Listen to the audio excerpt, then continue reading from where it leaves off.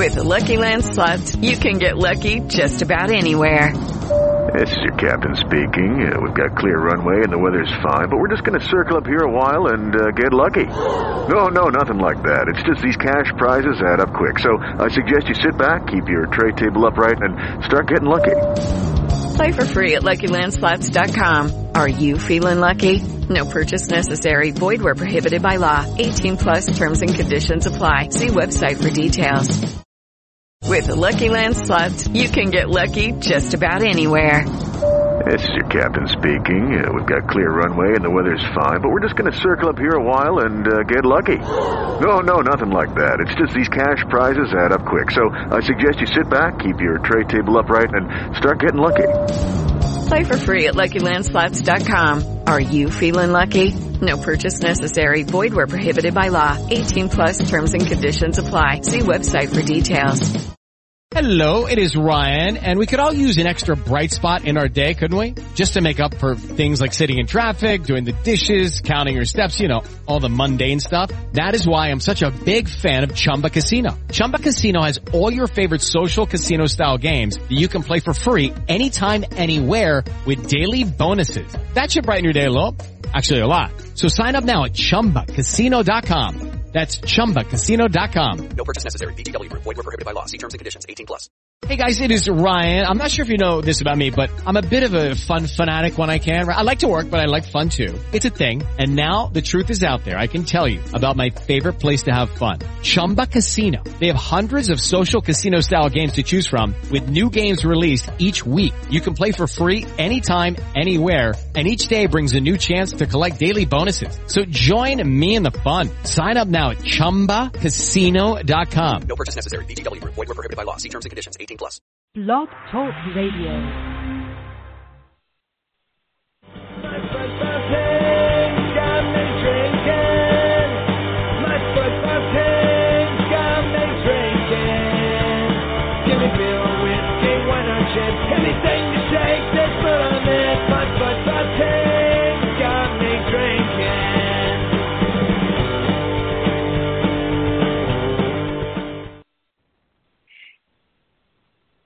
All right, this is Thad. Welcome back to another episode of Shades of Blue Soccer Show. Who do I have on, Ben or Mike?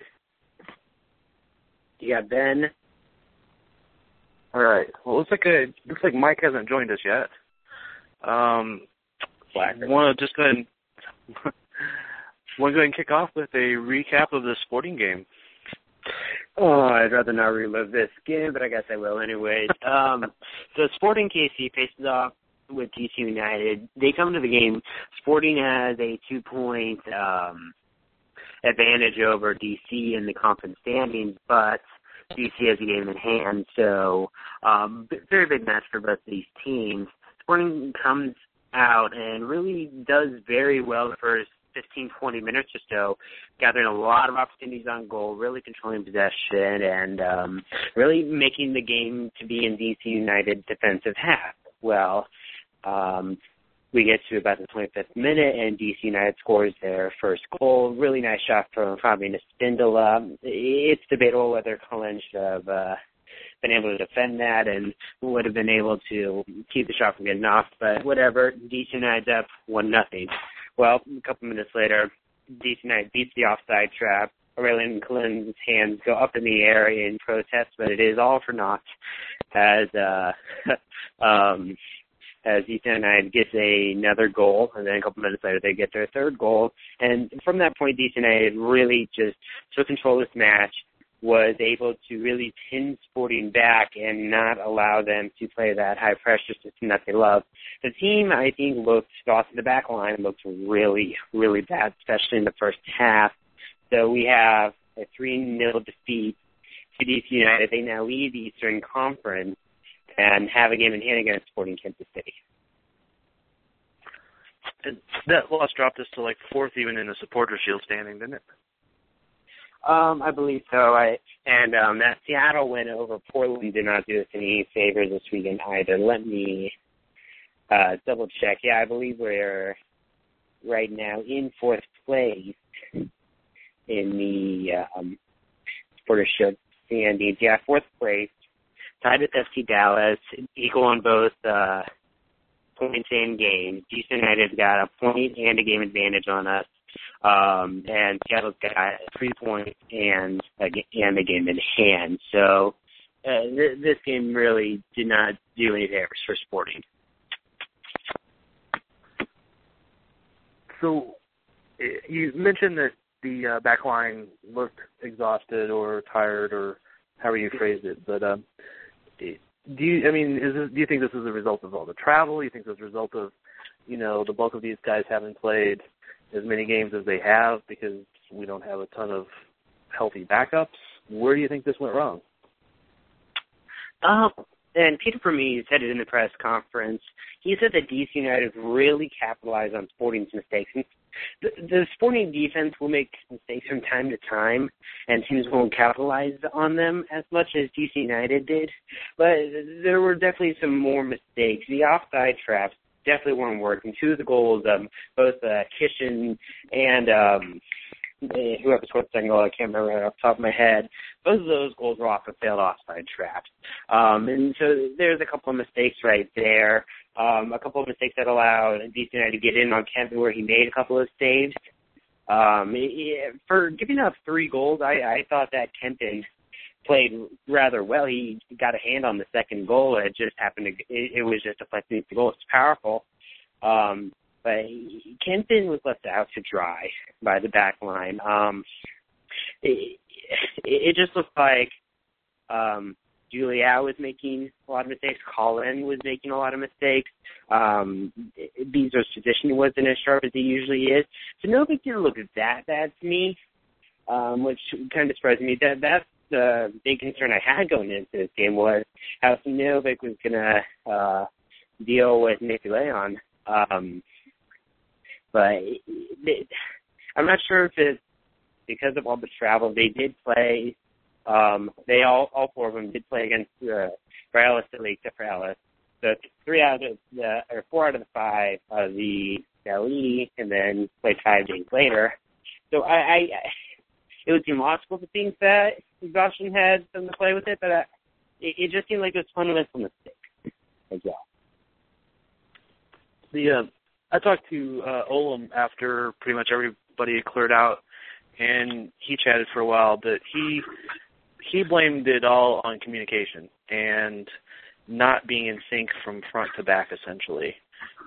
He wasn't calling out somebody in the front as much as just saying that Sporting defense starts at the front, redirecting traffic, pushing it to the side, interrupting things here and there, and players, again, he wasn't calling out anybody specifically, but players weren't taking the opportunity to stop the play when they had the chance. So they weren't taking that foul, they weren't making the harder tackle, they weren't making the good choice. All those factors that could have stopped the play before you had somebody running hard at Colin or Beasler or whoever, or right down the middle at Kempen. So he seemed to feel it was not just the back line or not just the mid, but it was kind of a front-to-back problem. Mm-hmm.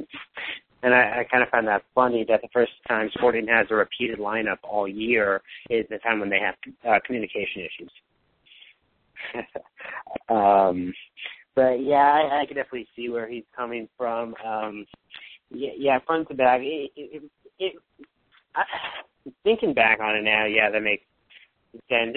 The back line just stood out to me when I was watching. I haven't gotten to rewatch it yet, but it was just not a good performance. And I'm wondering how the game would have turned out if Sporting had been able to put a goal into the net in those first 20 minutes.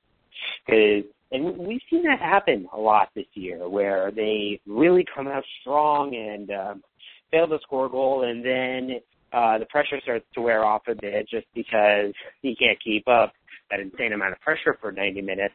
That starts to wear off about 25, 30 minutes in, and then the other team starts to gain a little momentum. And I'm wondering how the pace of the game would have gone had they been able to score in that first 20 minutes or so. Well, obviously, early goals change games big time. And the first year at Sporting Park, I think they had a lot of success at going out, putting lots of shots on goal early, and scoring a fair amount of early goals in that first 10 minutes, 15 minutes. I mean, I have to go back and look at the stats, but I seem to think that they had a lot of success at that. And even if they didn't get it in the first 15, they were ones that would score first. That would force the visitors out of their shell to play more. Or even if they didn't come out of their shell, it allowed Sporting to have a comfortable lead and play with the ball. The last couple of years, we haven't seemed to get that early goal, and that gives the visitors the confidence to stay back in their shell, counter. You know, if they get the early goal, that puts Sporting under the gun, under the pressure to, you know, even and try to pull ahead. And it seems like they've given up too many of those early goals at this point. Yeah, I can definitely see that. Because it's gotten to the point where teams are coming in and they're playing back and just kind of trying to absorb that attack the first 20 minutes or so, and then they're able to bring a counter. They're able to they're able to close down the middle and then attack on the wings once there's an opening, once they catch Sinovic and Ellis too far up. Yeah, and it's an interesting strategy, and that seemed to have worked more the past couple of years. The past couple of years, Sporting KC's home record really has not been anything to write home about. And is that just a bad pun? The home record hasn't been anything to write home about? It wasn't until you made it one. I will gladly accept it, though. I love puns, but this game was just kind of the tip, or the cherry on top of the poor performances at home. Losing 3-0 at home it's just not good. I can't really think of any other way to put it. No, you've been around Sporting Park now for the last couple of years and interviewing and seen how the teams responded. Was this probably the most reserved, quiet, just clammed up that you've ever seen Besler after a game? Oh yeah, yeah. You and I were in the locker room, and he came out. He just wasn't talking to anybody. He wasn't looking at anybody, and that just kind of out of the norm. And I forget, someone talked to him afterwards, and I can't remember who it was. But basically, he put a lot of the blame on himself, put a lot of blame on him and the defense, and I think he really, really felt like his play was a big fault in that game. Yeah. It was just very out of character for him. He kept, people try to say, ask him questions, and it was very, I won't discuss tactics. Kind of, that was his answer at that point, which is, like I said, way out of the norm for him. I mean, it's the captain's job to take the unpleasant interviews after losses. Yeah.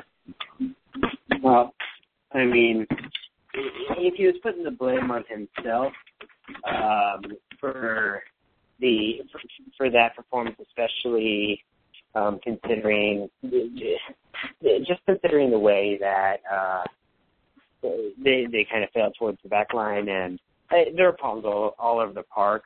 But the back line just seems very out of character, and not only is he the captain, he's also the anchor of that back line. So that responsibility falls on him too when they're able to score goals as well.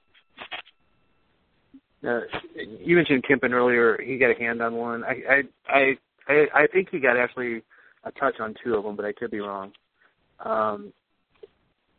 He wasn't necessarily in a bad spot, and he wasn't playing the position wrong. He wasn't out of position or even bad response time. He just got left hung out to dry with basically people coming in point blank on him.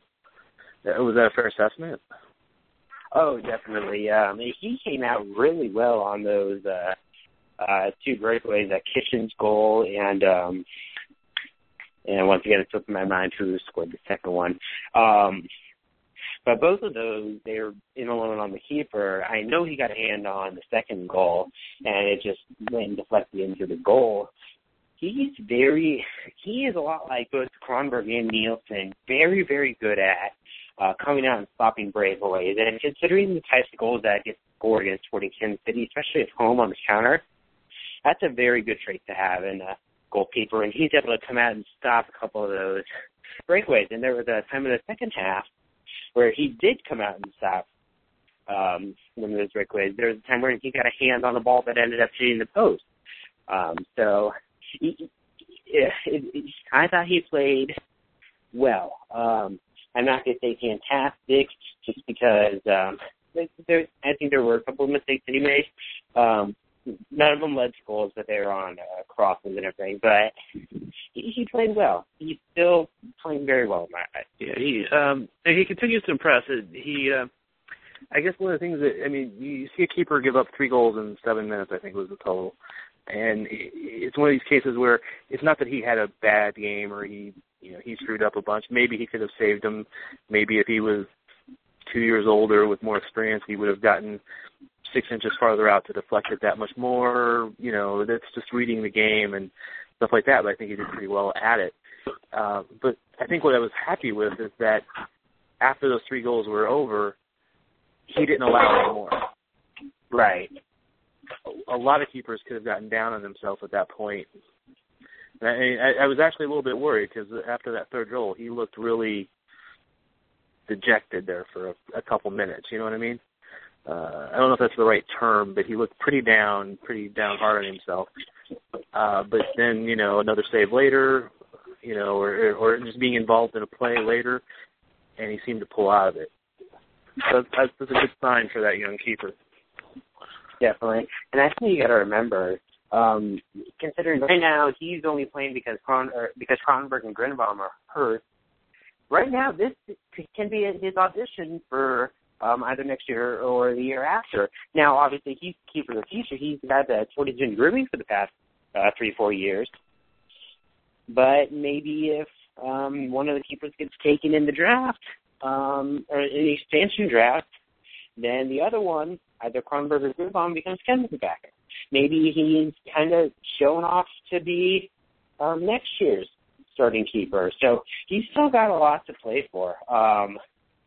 And this is the best look that Vermes is going to get at him.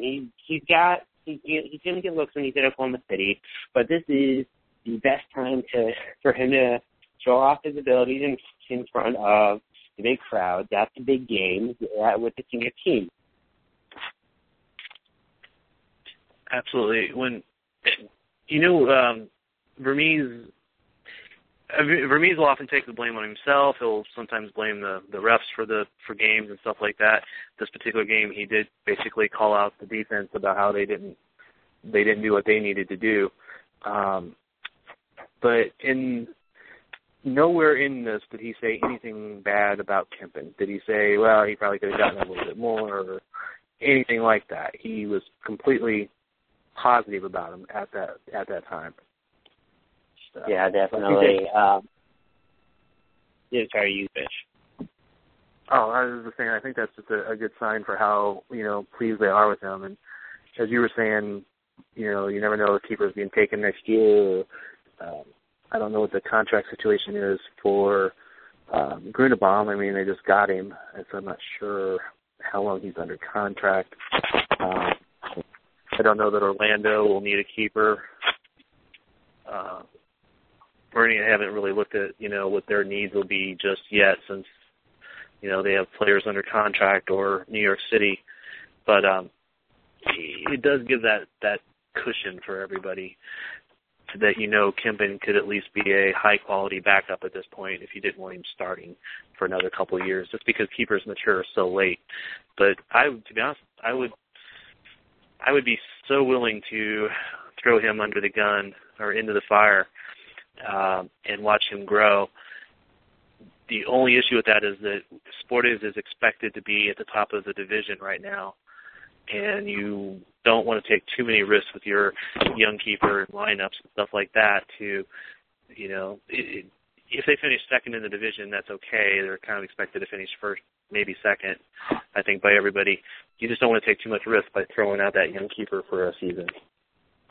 Yeah, definitely. So, it all depends on how Kronberg and Grunbaum deal with their respective injuries. I think Kronberg is expected back in the next couple of weeks. Can't remember the exact date, but I think he'll be ready.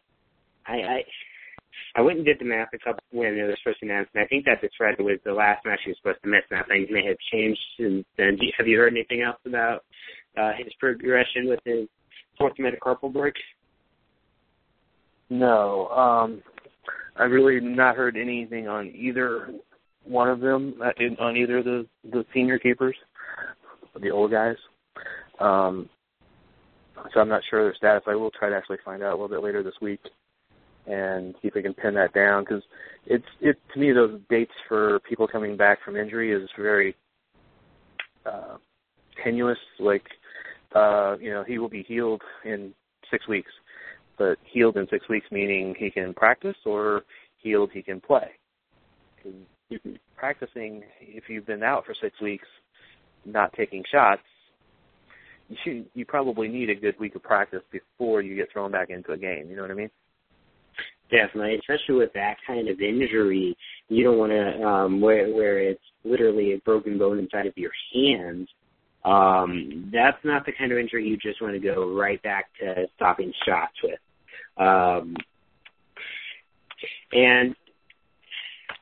It'll be interesting to see how he recovers.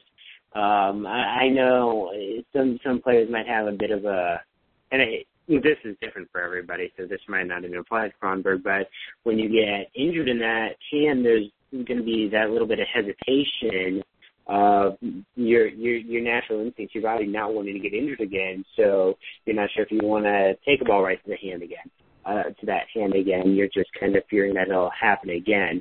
So, and like I said, it's different for everybody, but it'll be interesting to see how Kronberg comes back from that.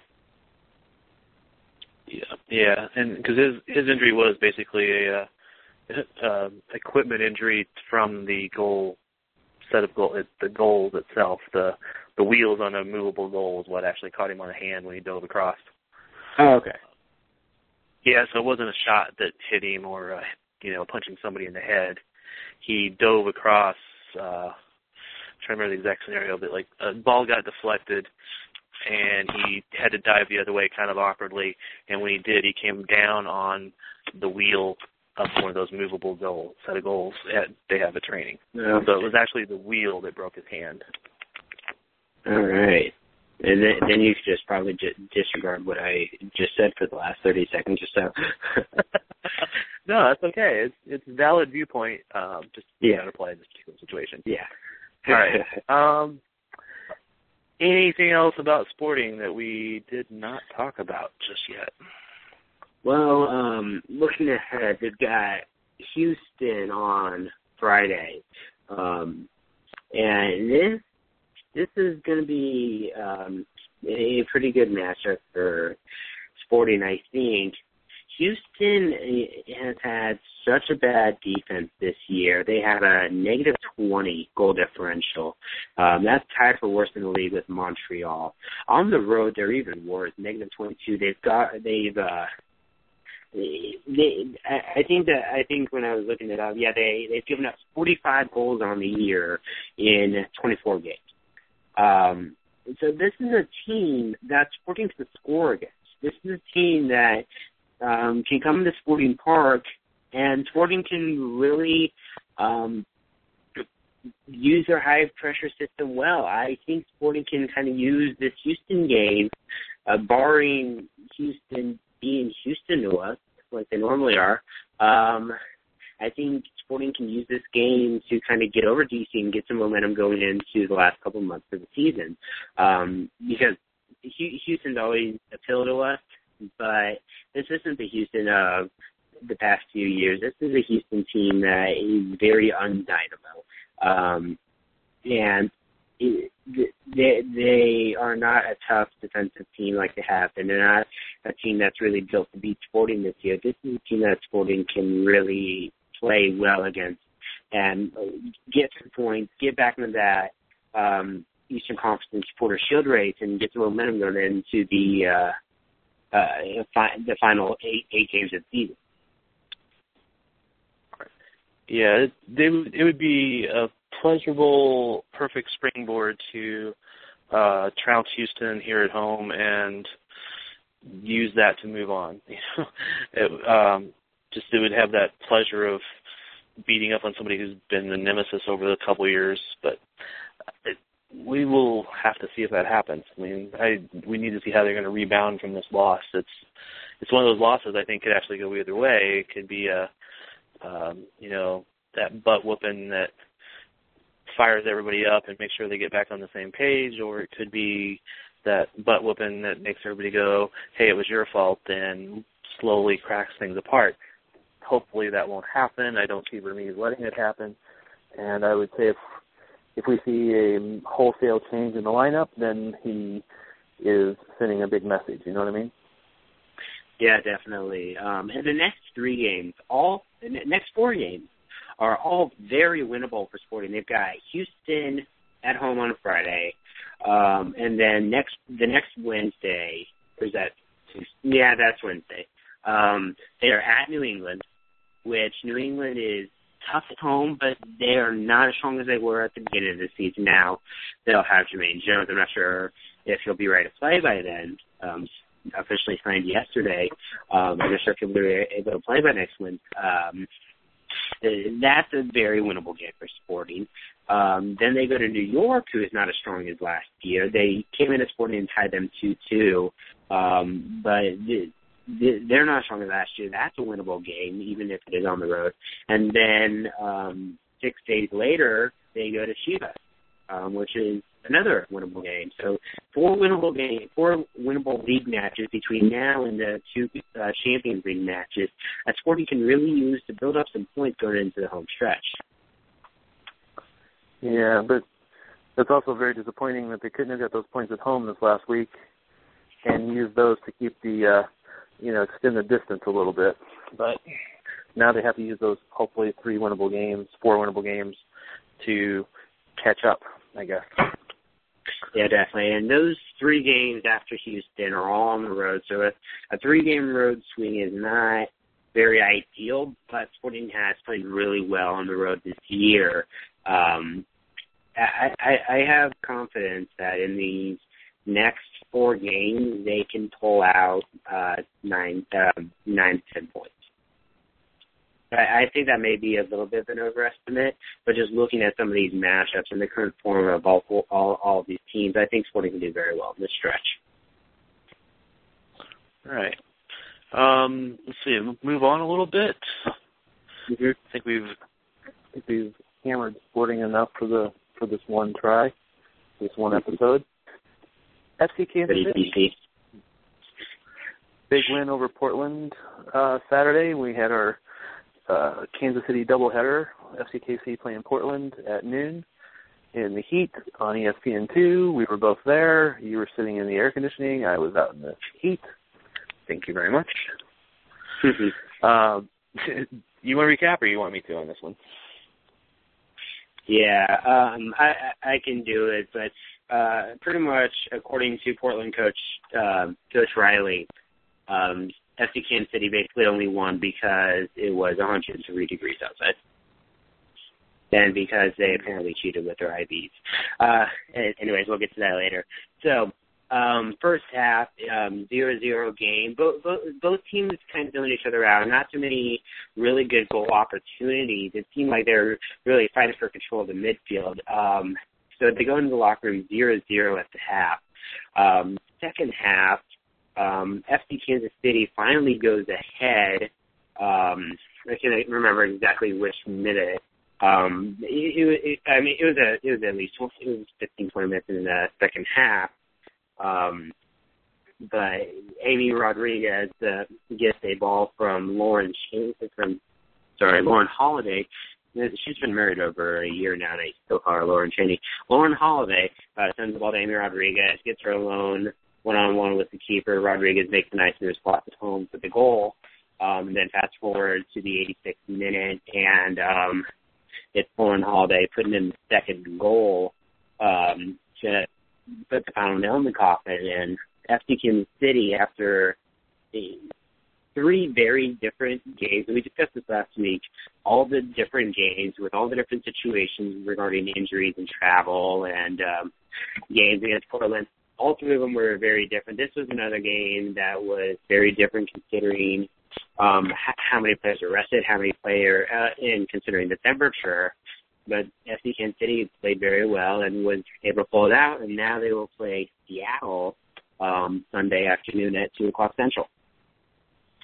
Yeah, listening to Riley after the game, he seemed to indicate that, well, Portland pretty much dominated the first half. It was just because of the bad field and the bad crowd and the heat that eventually FC Kansas City won. I don't remember Portland dominating that first half. They had their moments, don't get me wrong, but in the end, Portland had one shot on goal, and FCKC had 10, 11, 12 shots on goal. Riley seemed to try to deflect everything that went wrong onto the heat, the field, everything else. His team plays on turf. It's newer turf, but only because they just replaced it this last year. It just seems like such a cop-out, you know what I mean? Yeah, and we've discussed at length, go through our feelings on Coach Riley, and but he seems very salty for a guy who has 4 out of the 5 best players in the world and one of the best home bases in the world, or in the league, sorry, and barely slips into the playoffs. Yeah, they slipped in the last minute. When you have an offense led by Alex Morgan and Christian Sinclair, and you can't score goals, and you barely make it into the playoffs, I wonder whose fault that is, Coach. Yeah, and don't leave out Vero Burkett. She's an amazing player, and after the game, that's actually how Wacko said he basically defended Portland, was he made it about Jen Buskowski versus Vero Burkett, less about FCKC versus Portland. He wanted Buskowski to shut down Burkett because that's how they generated their offense. And they couldn't find an answer for it. They couldn't make it around. To me, it actually looked like Portland tried to shut down Timrak and isolate Holiday, because every time Timrak got the ball, and I don't want to make it sound like it's cheap shots or anything like this, but they fouled her hard fairly often. There probably should have been a couple other cards laid out there. One went to one of the players. Actually, I thought Sinclair probably could have got a card on one of the fouls before the first yellow card was issued. Again, don't want it to sound like sour grapes. It seemed like there were some hard tackles. Those did take place opposite side of the field from where I was at, so they may have been much more legit than they looked from far away. But they did look like they were a little harder than necessary. But that seemed to be Portland's take on it, was try to make isolate Holiday as the only playmaker, and because they had Matthias on the other side, who she'll run all day and she'll play hard, but she's not exactly that playmaker at this point. Mm-hmm. Well, and I think it speaks to testament of just how good Lauren Holiday is, that when she was isolated as the only playmaker, she's able to still be extremely productive. You saw her get the ball to Rodriguez. You saw her split the goal. She played really, really well. So I'm thinking if I'm Portland, I would have maybe tried to isolate Timrak instead of Holiday. Timrak's a very, very good player, but Holiday is just on another level. And so she played really well. And you were talking about Buskowski. She's another one who played really well. I think if I was going to give an MVP to that match, it'd either be Buskowski or Holiday. Both of them played really well, and both of them will need to play really well playing against Seattle. And speaking of Holiday, that would be your player of the game, or one of your two players of the game. She was the player of the match with the U.S. just a couple days before when they played their friendly on Wednesday against Switzerland and won 4-1. She was the player of the match in that game because of how well she controlled the midfield. how effective she was in generating offense. You spoke of the first goal with Rodriguez. I would love for anybody who wants to be a forward or wants to be an attacking mid to go back and find that play, that replay, and make sure you get the wide view so you can see how everything developed. But A-Rod was on the right side of the field, drug a defender with her so that she was staying on side. So she basically went out, turned back to the middle, had a defender on her right shoulder, cut behind the central defender as Holiday laid the ball out to her. So she basically drug one defender and made her drop behind her, slid behind the other one, and just split through. It basically slipped through that whole seam to get open. And then with Nadine Angerer came out, she was able to round around her and slide that ball home fairly easily, which, although she said she's missed a couple of those this year, so she's really happy she made it. But it was a masterful run by Amy Rodriguez, but it was even more quality that Holiday recognized that run and played it perfectly out to her at the same time. She basically occupied that central defender's attention so that A-Rod could run behind her. I mean, to me, that was just about as good of a setup as two players that are in sync can be. Definitely, and to consider that this happened 65 minutes into a game where it was 140 degrees rising from the turf. The actual temperature is about 95, but that turf makes it so much hotter. It's Rodriguez, and I've said this before, and I'll keep saying that Amy Rodriguez has been such a great addition for FC Kansas City. She's that base striker that I think that they wanted from Renee Cuellar, and who she could have been had she panned out. Rodriguez is who they've wanted, and that connection from Holiday to Rodriguez is lethal. I think that's the fifth time it's happened this year. I'm really excited I'm really excited to watch them in the NWSL Championship Sunday. Me too. I almost forgot. I actually have a soundbite from Coach Ananovsky. Talked to him a little bit today, and I got just a short, 1 minute soundbite. Think this would be a good time to play it. And the first question to him was just about whether he was rooting for Washington last night over Seattle, because if Washington would have won last night, the home game, the championship game would have been here in Kansas City. So this is the first time I started playing audio on this podcast, so let's see how that goes. But this is Coach Ananovsky that's the first question that went to him. I don't know if I was rooting for Washington. Of course, we wanted to play at home in front of our own fans, and of course, at home we're undefeated, so we felt more comfortable. But it is what it is. I think that Seattle deserves to be. It's a team that deserves more than anyone else in this league to play at home and to be in the final, just because of the way they played the whole season. Any thoughts on all the comments that Coach Riley made after the game the other day? I have no comments. I mean, what can I say? I think that our girls were warriors throughout the whole game, and it's not like we played indoor. We were outside, 150 degrees, and in fact, this was the first time we played in a hot weather. The highest we played at home has been 86 degrees, and the highest ever that we played was in Portland, 94 degrees. The game we lost 7-1. That was the highest this year.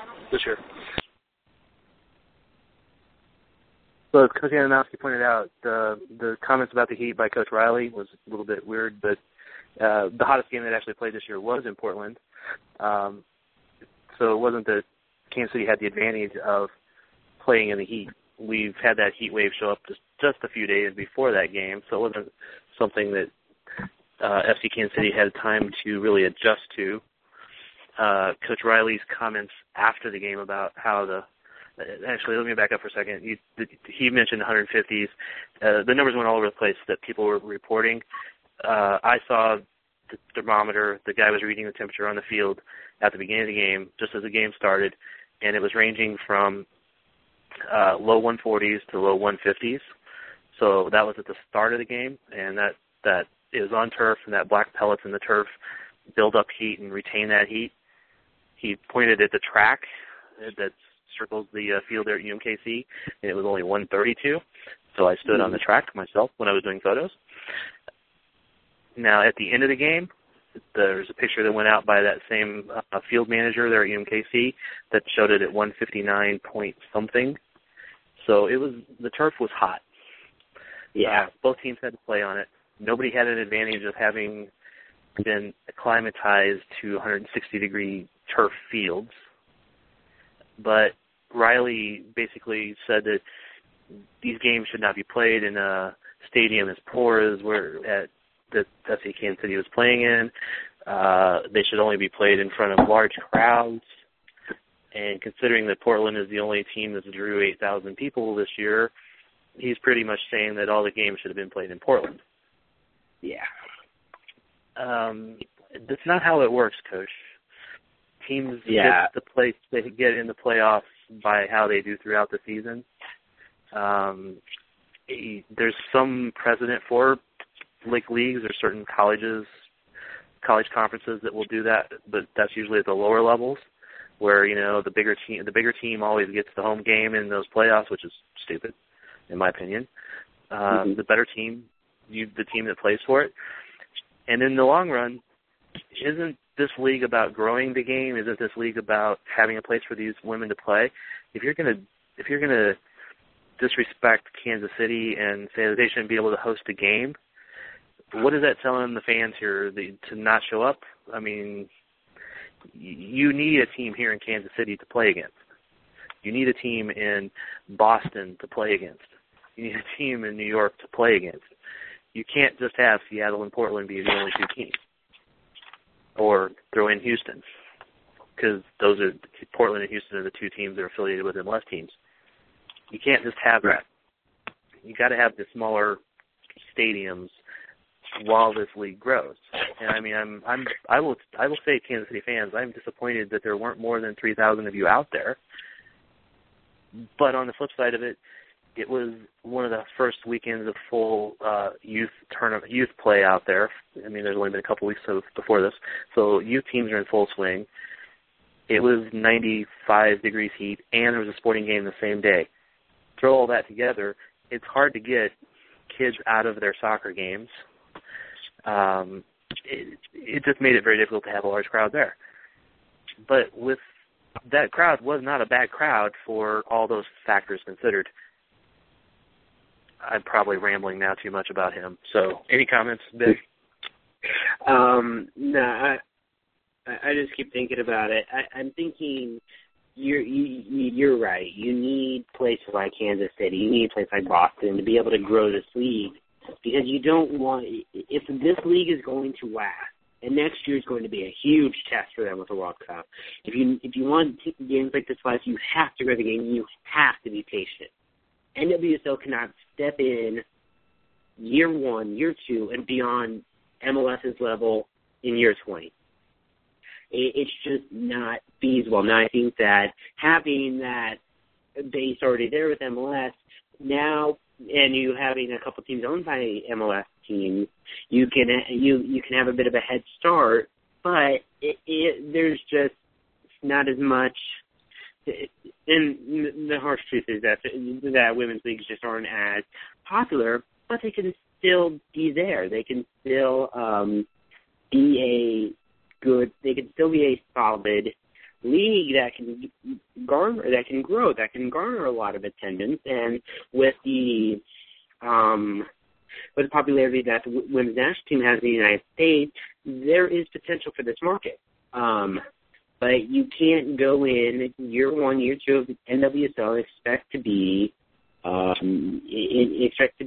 on this huge level. You need to have the game to grow, and that means playing games at UMKC where you have 3,000 people for a playoff game. And I'm sure they could fit on a good night. They could fit. What's the biggest attendance they could fit in Seth Stadium? I forget the total number, but 4,000 something, I think, at UMKC. Is that what you're asking? Yeah. Yeah, I think it's in the 4,000 something range, but it's not huge. There was a fair amount of people there that on Saturday. Yeah, definitely. I'm just thinking that if the game's played at 7, not conflicting with the sporting game and not during youth tournament weekends, then maybe they but this league needs time to grow, and considering the options that teams like Kansas City and Boston and Washington have right now, this isn't the way it's going to be for the next few years. Because looking at the viable alternatives for stadium, you don't want Kansas City, even if it does have bigger capacity, you don't want FC Kansas City playing at Shawnee Mission District Field, where you can fit in 7,000, but it's football lines. Bleachers are only really on one side. It's hard to get to if you live in Missouri, especially on the other side of the city. It isolates a potential part of the fan base. Now, UMKC isolates part of the fan base too, but that's self-isolation. We won't get into that. We've had that discussion before. But this league needs time to grow, and there really aren't viable alternatives right now. Now, I think as the game continues to get more popular, you might be able to put up an 8,000 South-Pacific stadium somewhere. And that places like Seattle, we've got Starfire and Memorial Stadium. That's already starting to happen. But I think there will come a time where this league can really stand and have the kind of popularity that Riley's expecting now, but he can't expect it yet. I think there's so many things about what he said that disappointed me in him. I mean, I thought he was a good coach, but that doesn't mean he can't be a jerk once in a while or, speak out of turn.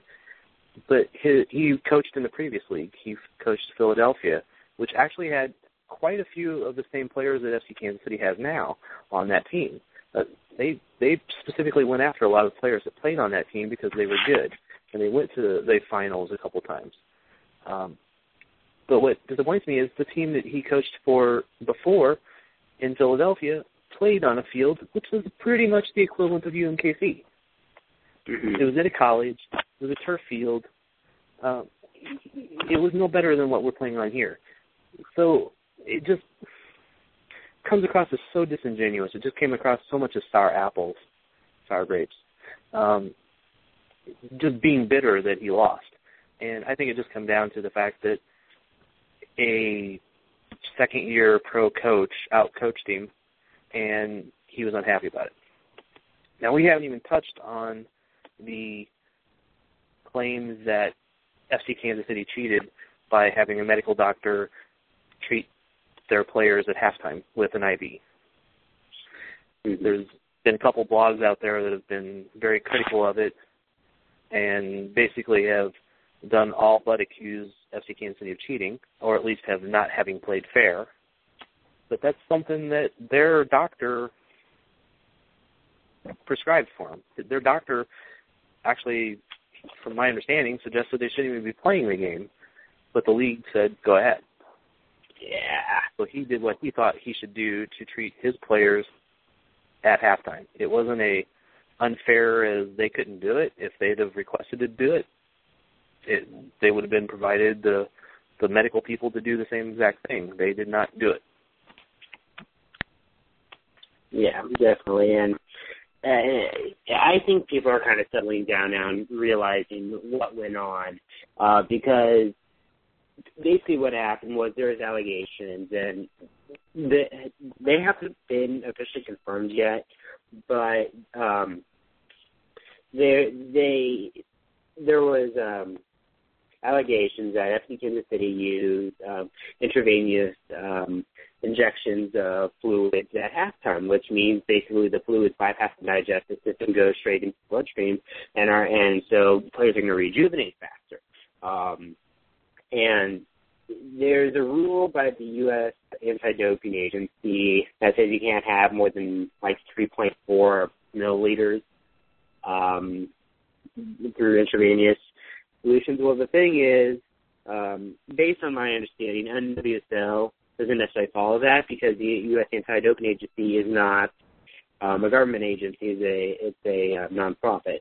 So it does set limits, but it's not necessarily ruled by NWSL or FIFA or U.S. Soccer. And the league came out and said that they didn't do anything wrong. The league basically deferred it to the team, but they weren't going to pursue it. Basically, which says to me that the league really had no problem with it. Now, this might bring up some discussion of what can happen, but basically it looked like FC Kansas City's doctors were better prepared than Thorn's doctors, and it paid off. Now, I definitely agree with FC Kansas City's doctors saying that the game should have been played. There needs to be a line between wanting to be on national TV with ESPN2 and player safety. Now, it looks like everybody came out of that game fine, but dehydration, heat exhaustion can have a real detrimental effect that takes a while to recover. So we'll see the difference in the shapes of the team going into Sunday. You have Kansas City coming off that game during midday on Saturday when it was 159 degrees on the pitch. And then you've got Seattle, who played in low 70s weather. I can't remember. I don't think there was anybody tweeting about how hot it was on the actual pitch, but they're playing on low 80s, high 70s at home at night. So I wonder how long it'll take the Blues to recover from this game to get ready to play the Seattle team. I know today most of the starters didn't really do a whole lot. They continued their rejuvenation from the weekend. They don't really need to practice at this point too much before the game. Mm-hmm. I mean, keep the touch up and stuff like that. So I'm pretty sure they're working through those issues as far as that. Let's see, to back up a little bit.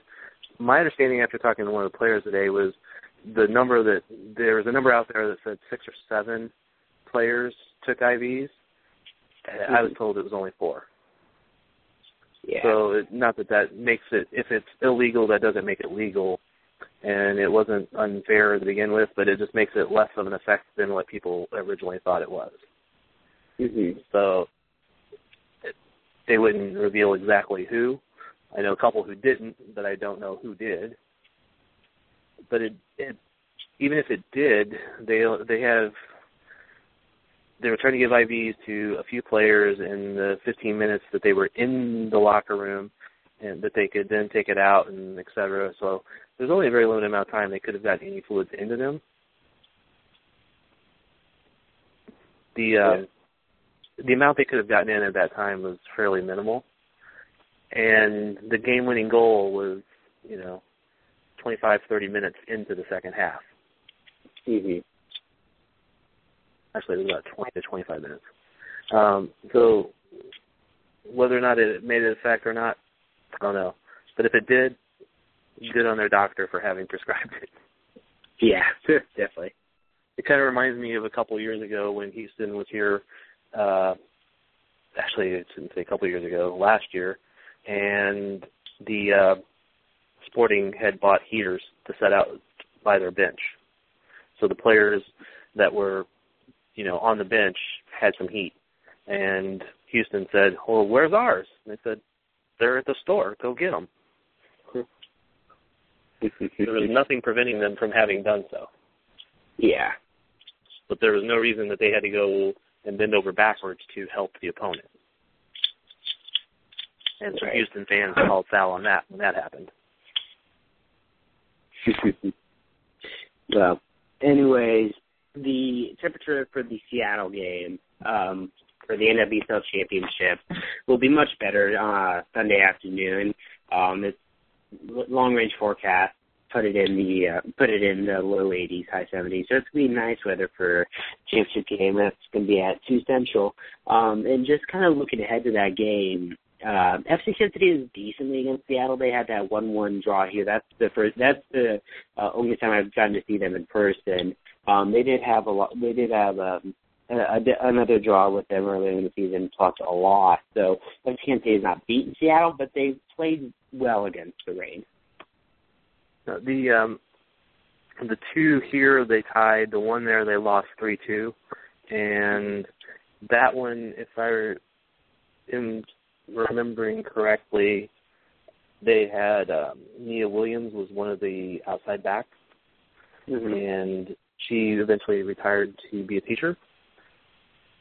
Since that time, she was a good backup outside back, but against the likes of Sydney Leroux, she was not up to that level at this point. She maybe would have been if she stuck around for another year or two, but she wasn't. And also, FCKC was experimenting with more of a 4-4-2 instead of their normal 4-2-3-1. So I believe that was one of the games they played that 4-4-2 with A-Rod and Liz Bogus up top, because they didn't have a Sarah Hagen yet or a Katrina Gorey. So team's quite different from what it was at that point. And it's a better team now than it was at that point. And at that point, there were so many injuries. They only had 4 subs with them, and they used 2 of them. Because Erica Timrak didn't even start the game because she was coming back from injuries. So she only played 33 minutes. You can imagine a Timrak in the game making a big difference. Coleman at outside back would have made a big difference. Or Lapel that they have now as an option that they didn't have then. They're a much different team than they were then. I think that this is actually a good matchup. Not saying that FC Kansas City will win. I think they stand a pretty decent chance of it. But it is the 2 best teams at this point. Yeah. And so it's not necessarily the marquee value that Portland and Seattle would have thrown that I'm sure the league wanted. But, this is definitely the 2 best teams. And it's going to be a really, really good game. And I'm going to test my theory this Sunday to see if Kansas City and Seattle really have made this deal with the devil, where Seattle gets heartbreaking regular season wins in stoppage time, but Kansas City gets cup final. So if Kansas City wins Sunday, that I think that'll prove my theory correct. I think that theory is actually true. Yeah. Let's see, anything else before we wrap up? I think we actually went a little bit over time. Imagine that. Without Mike, we actually went overtime. Which I did hear from Mike. He had some issues that he had to resolve before he could, so he couldn't get on.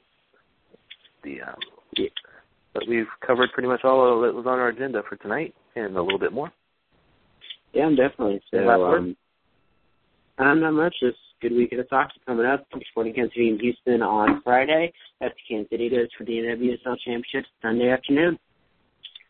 And for the record, my daughter's team won that morning. FCKC won that at noon. Sporting failed to live up for the trifecta. Almost won the treble. Yep. All right. This is Thad, and we'll tune in for the next episode.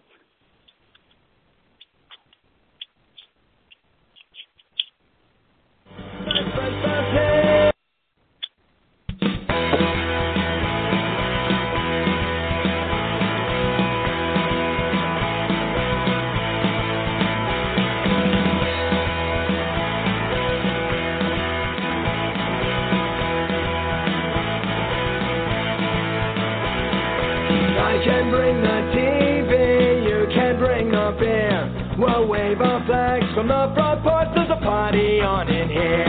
When it's a football night, we can gather all our friends all around the room. There's not a better thing to do. When it's a football night, when the final whistle blows, we're gonna feel alright.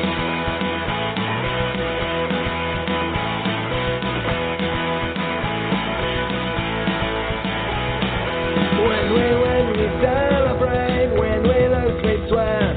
It's not a night for the faint of heart, so all you gents beware. When it's a football night, we can gather all our friends all around the room. That's not a better thing to do. When it's a football night, when the final whistle blows, gonna celebrate tonight. With the final whistle blows, we're gonna celebrate tonight. With the final whistle blows, you know we're gonna feel alright.